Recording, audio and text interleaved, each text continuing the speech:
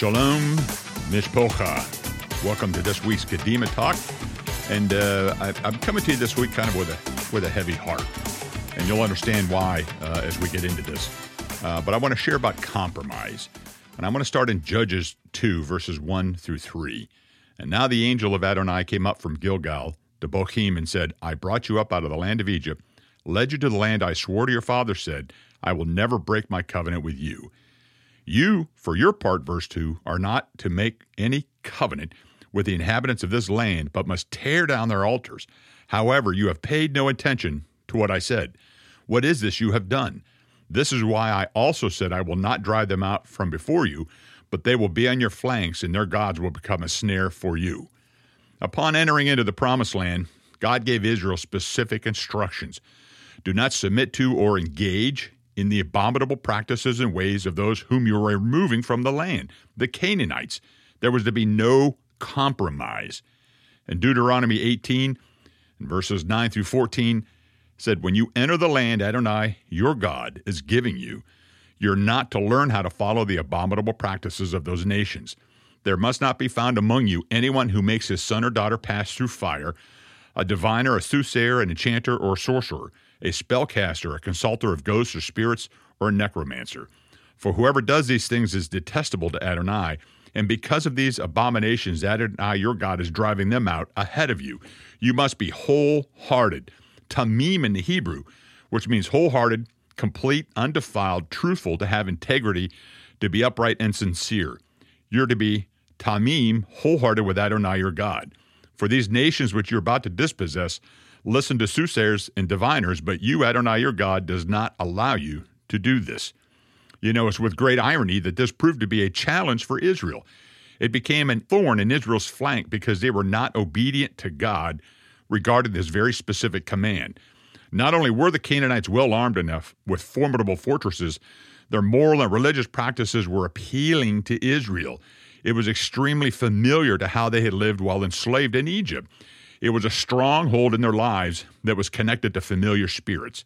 Rather than completely destroy them as they were commanded to do by God, Israel compromised. Judges 2, verse 2, you, for your part, are not to make any covenant with the inhabitants of this land, but must tear down their altars. However, you have paid no attention to what I said. What is this you have done?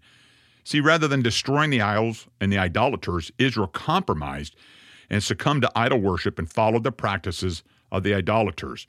This compromise became a stronghold for Israel, and in reality remains so today for both Israel and anyone who calls upon the name of the Lord. When anyone, either Jew or Gentile, receives Yeshua as their sacrifice, war is declared upon the strongholds in their life. And what do I mean by this? These strongholds are the sinful behavior and attitudes that are firmly entrenched within your character. It's your shortcomings, your character flaws, traits that we're tempted to establish a truce with, to compromise rather than tearing them down and completely destroying them as God commanded. Each and every one of us have these areas of compromise in our hearts, in our lives. And then these become areas of truces rather than obedience. And you know what I mean. These are the areas that God is working on in your life. These are areas that God is dealing with you about.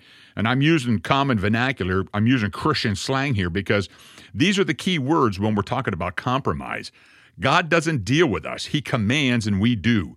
God doesn't tell you to wrestle with things in your life and deal with them. He commands that you destroy them, tear them down, and remove them. Don't tell God that it's the way He made you, so deal with it. Your traits and behaviors are developed by you, not God.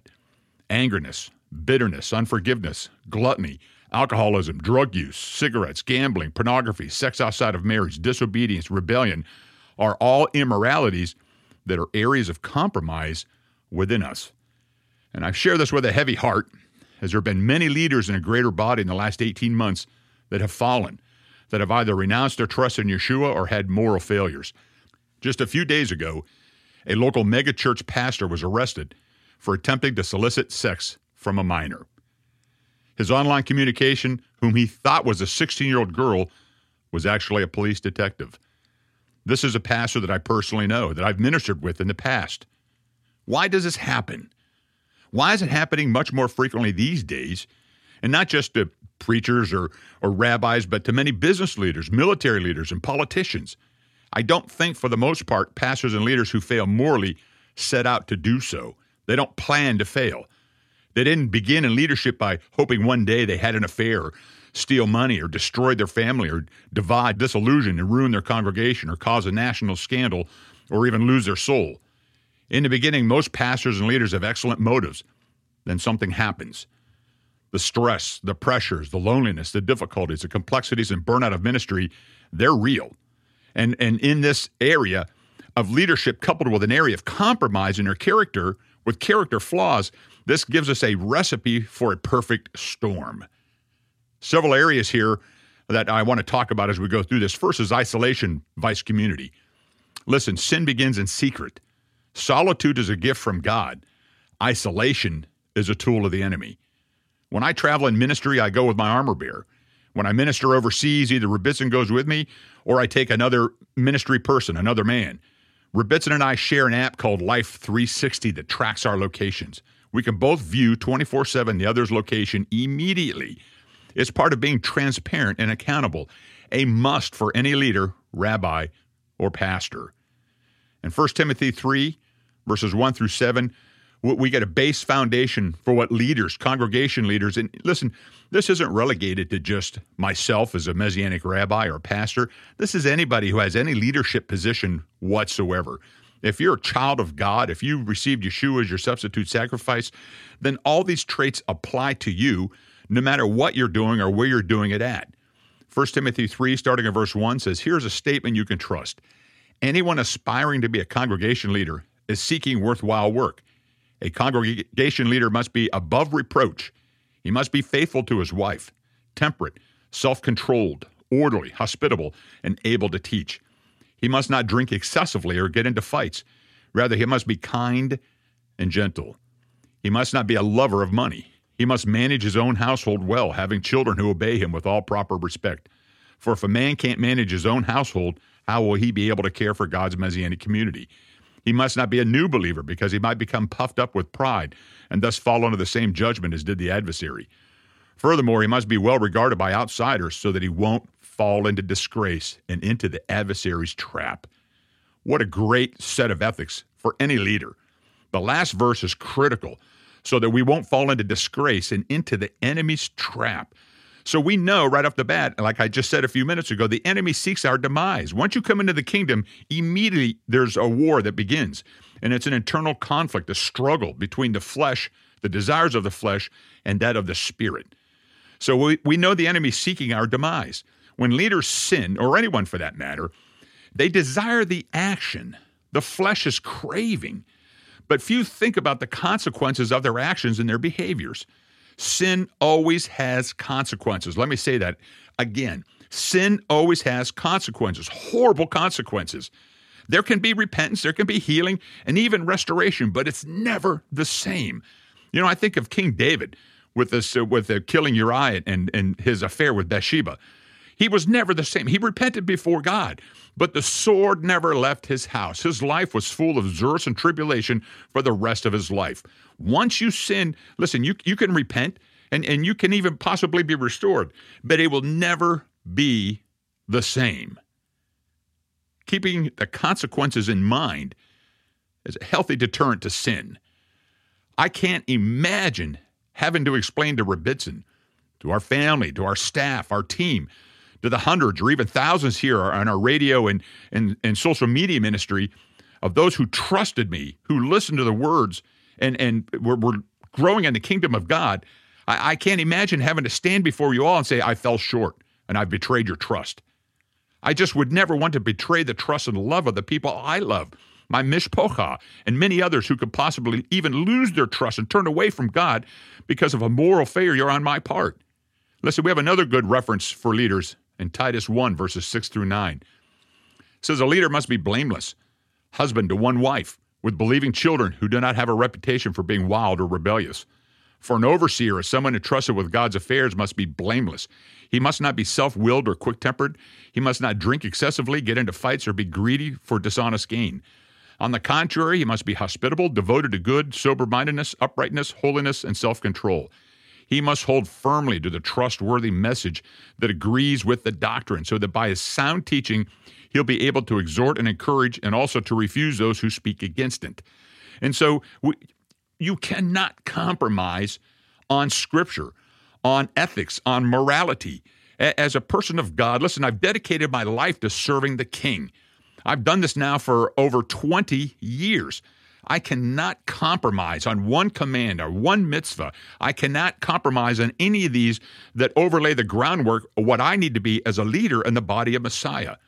Listen, another common issue that I routinely see, and I've experienced it among leaders, especially in ministry, I've experienced it here in our own ministry, is the concept that the rules don't apply to me. They truly think and believe the rules don't apply to them. And this is why leaders, I believe, are failing more frequently than others today.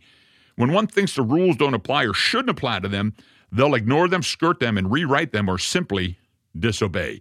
This is very, very dangerous. Leaders who avoid accountability will eventually have to give an account for their actions and behavior when they're caught. And being caught, it's not if, it's when. It's inevitable.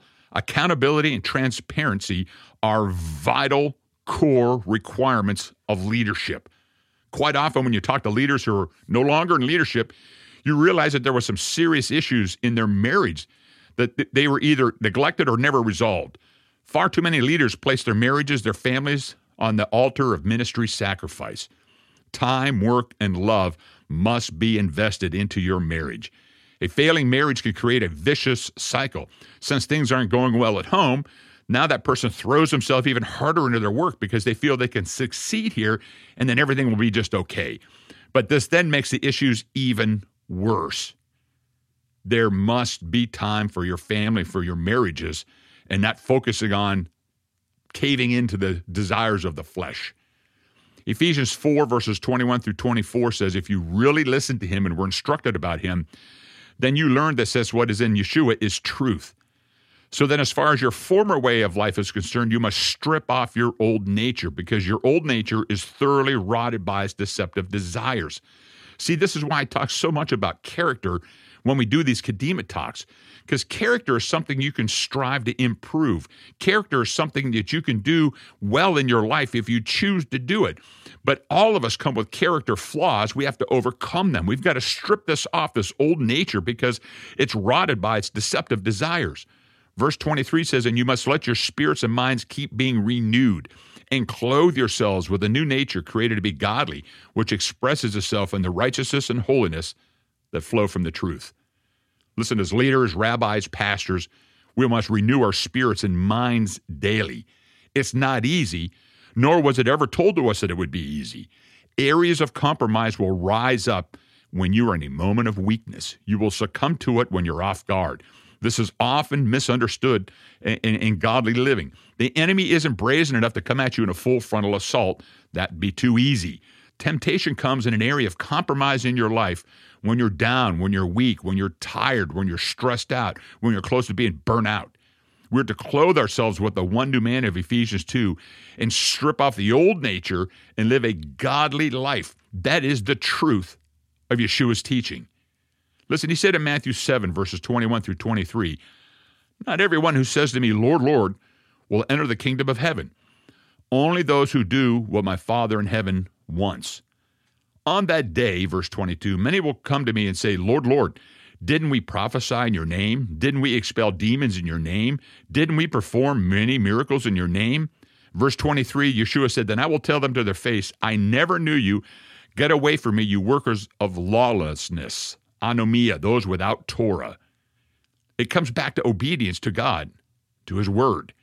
As Yeshua said, notice the semantics used in Matthew 7. He said, didn't we perform many miracles in your name? They are giving credit to themselves, vice God, vice Yeshua.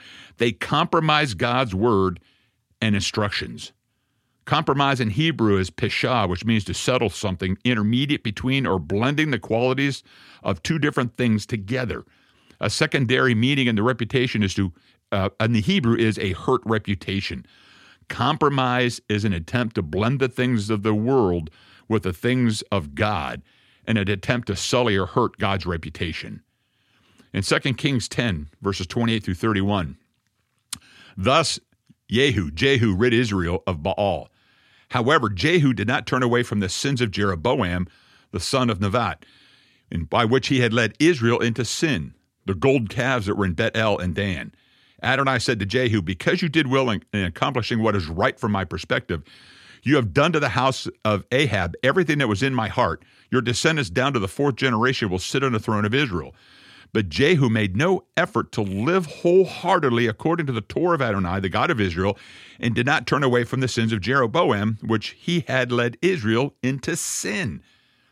Who is Jeroboam? Well, Jeroboam was given a word by the prophet Ahijah in 2 Kings 11 that Jeroboam would rule 10 of the 12 tribes of Israel.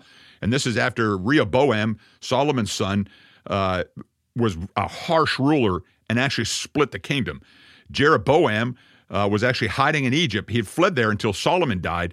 And then when he came back, he was crowned king over Israel, which is the northern 10 tribes. While Rehoboam, Solomon's son, was crowned king over Judah and Jerusalem. Solomon had compromised and resulted in a divided kingdom.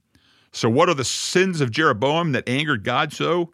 Well, in 1 Kings 12, starting in verse 25, then Jeroboam built up Shechem in the hills of Ephraim and lived there. After that, he left and built up Penuel. Nevertheless, Jeroboam said to himself, now the rulership will return to the house of David. Verse 27, for if these people continue going up to offer sacrifices in the house of Adonai in Jerusalem, their hearts will turn back to their lord, Rehoboam, king of Judah. Then they will kill me and return to Rehoboam, king of Judah. After seeking advice, the king made 2 calves of gold and said to the people, you have been going up to Jerusalem long enough. Here are your gods, Israel, who brought you out of the land of Egypt.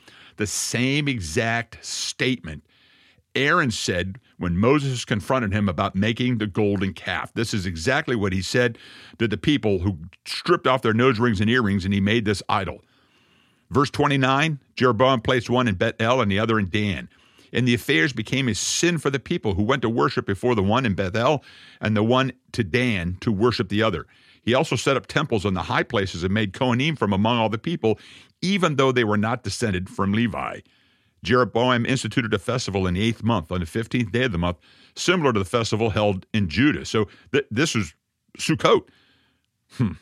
He went up to the altar in Bet-El to sacrifice of the calves he had made, and he placed in Bet-El the Kohanim he had appointed for the high places. So Jeroboam had made his own religion so the people wouldn't turn back to Jerusalem. And what's changed from then till today? Little. Almost all religion today is designed to woo you away from Jerusalem and God. Even though Jehu slaughtered Jezebel and the priests of Baal, he didn't turn away from the compromised religion that Jeroboam made up. You can't be holy and right with God while practicing the sins of Jeroboam. King after king of Israel is mentioned as doing evil in the Lord's perspective and doing the same sins of Jeroboam. Listen, Paul said in 2 Corinthians 6, verse 17, therefore Adonai says, go out from their midst, separate yourselves, don't even touch what is unclean. Then I myself will receive you. In fact, I will be your father, and you'll be my sons and daughters, says Adonai Sevaot. Now, I don't do this too often, but I want to read this passage again from the Message translation because it's really powerful. 2 Corinthians 6:17 in the Message translation. So leave the corruption and compromise. Let me say that again. So leave the corruption and compromise. Leave it for good, says God. Don't link up with those who will pollute you. I want you all for myself. Paul here is quoting from Isaiah 52:11, where God is telling Israel to come out of Babylon, like Revelation 18, verse 4. When I heard another voice out of heaven say, my people, come out of her so that you will not share in her sins, so that you will not be infected by her plagues, telling us to come out of Babylon. Sound familiar? We're not to be part of the problem. Areas of compromise become strongholds. The strongholds result in sin. Going back to Judges 2, look what compromise led to in verses 11 and 13. When the people of Israel did what was evil from Adonai's perspective and served the Baalim, they abandoned Adonai, the God of their fathers, who brought them out of the land of Egypt, and followed other gods, selected from the gods of the peoples around them, and worshipped them. This made Adonai angry. They abandoned Adonai and served Baal and the Ashtaroth.